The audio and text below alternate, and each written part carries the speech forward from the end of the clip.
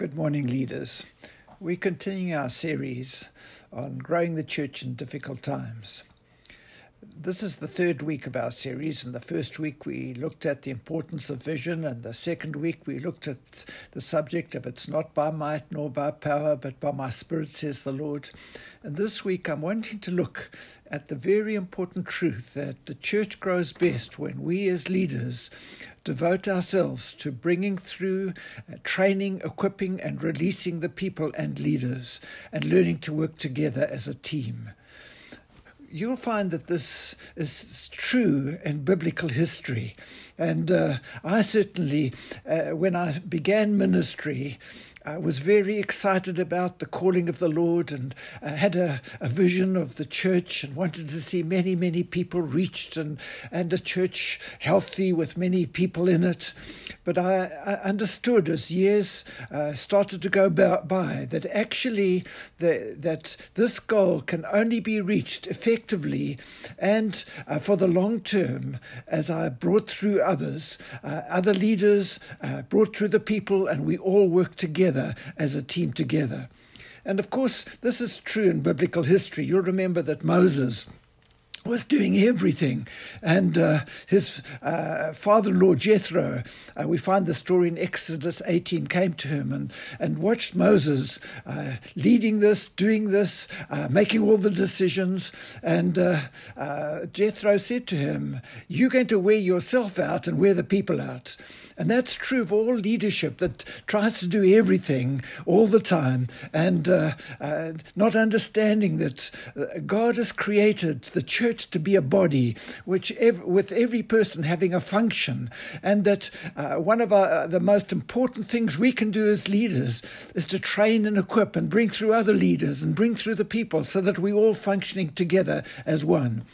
And you will find that through biblical history again, not only Moses, but David understood this. It was David's team that helped him become the great king that he was.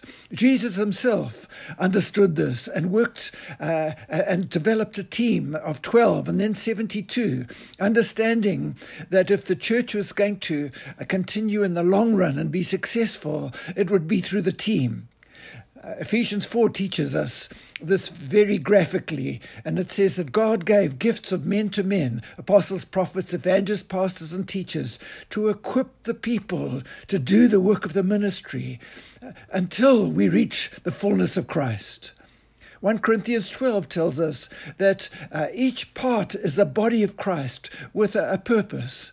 And so it's so important as leaders that we are training, we're equipping and bringing through other leaders and bringing through the people to function. I came across a very challenging statement once that says this: God does nothing without first bringing through leaders. And if we're moving into a time of church where we're trusting for a real revival through a move of the Holy Spirit, it's going to be through bringing through and equipping people as leaders that will enable us to work together as a team. I understand that many of you perhaps have had problems in bringing through releasing people. You've been very disappointed in some people who you've spent time with and they have not responded well and have not acted well. But the fact is that this is God's purpose for us as leaders, and we need to do it well. And I'm wanting to share just some principles of how we can do it well. Understand that people being people, there will always be problems. Moses had problems with the leaders that he chose. David had some problems. Jesus had problems. Paul had some problems. But the fact is that with the teams, actually that's why the church is where it is today. And so it's very important that we devote ourselves to that. And so I'm wanting in the sessions that we have in this week just to look at some aspects of how we can work through the process of bringing through people, and also the protection that we can have of not being disappointed by too many people. And it's that I'm wanting to start with this morning. And so First of all, when we're bringing through people, particularly in terms of leadership, we need to pray for discernment as Jesus did. In Luke chapter 6, you find that Jesus prayed all night. And then it was that he called the 12 to him. He asked the Lord for wisdom. And even in that, one of them, Judas, responded badly, because God never takes away the individuality of people to make their choices. And so but that discernment, never just rush to bring through people who think that they're good or who come from other churches and who have leadership positions there. We're wanting to discern the hearts of people. And that we need the Holy Spirit to help us and lead us and guide us in that.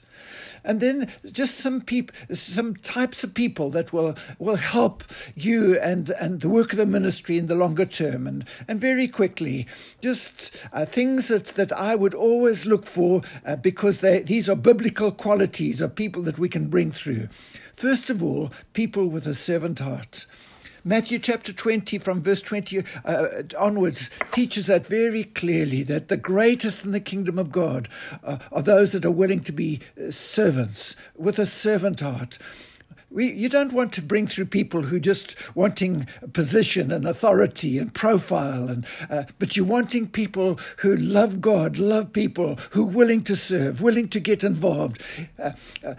And with that also, they need to be teachable people. People who think they know everything will never work well in a team. It's the teachable, it's the humble that we need in our teams. I always look for people who are worshippers, who love God with all their hearts, people with an anointing, people who are called. And as we have people like that, I believe those will be the ones that we'll be able to bring through. My desire has always been that I will bring through people who will do far better than I have ever done. And one of the greatest thrills of my ministry is to see some people who have done just that, who are doing far more than I could ever do. I'm praying for each of you, for your churches, that God will enable you to train, equip, and bring through a team of leaders, bring through the people to function. I believe that will enable your church to grow steadily, and to do well in the longer term. God bless you all as you are used of God to fulfill the purpose of your calling.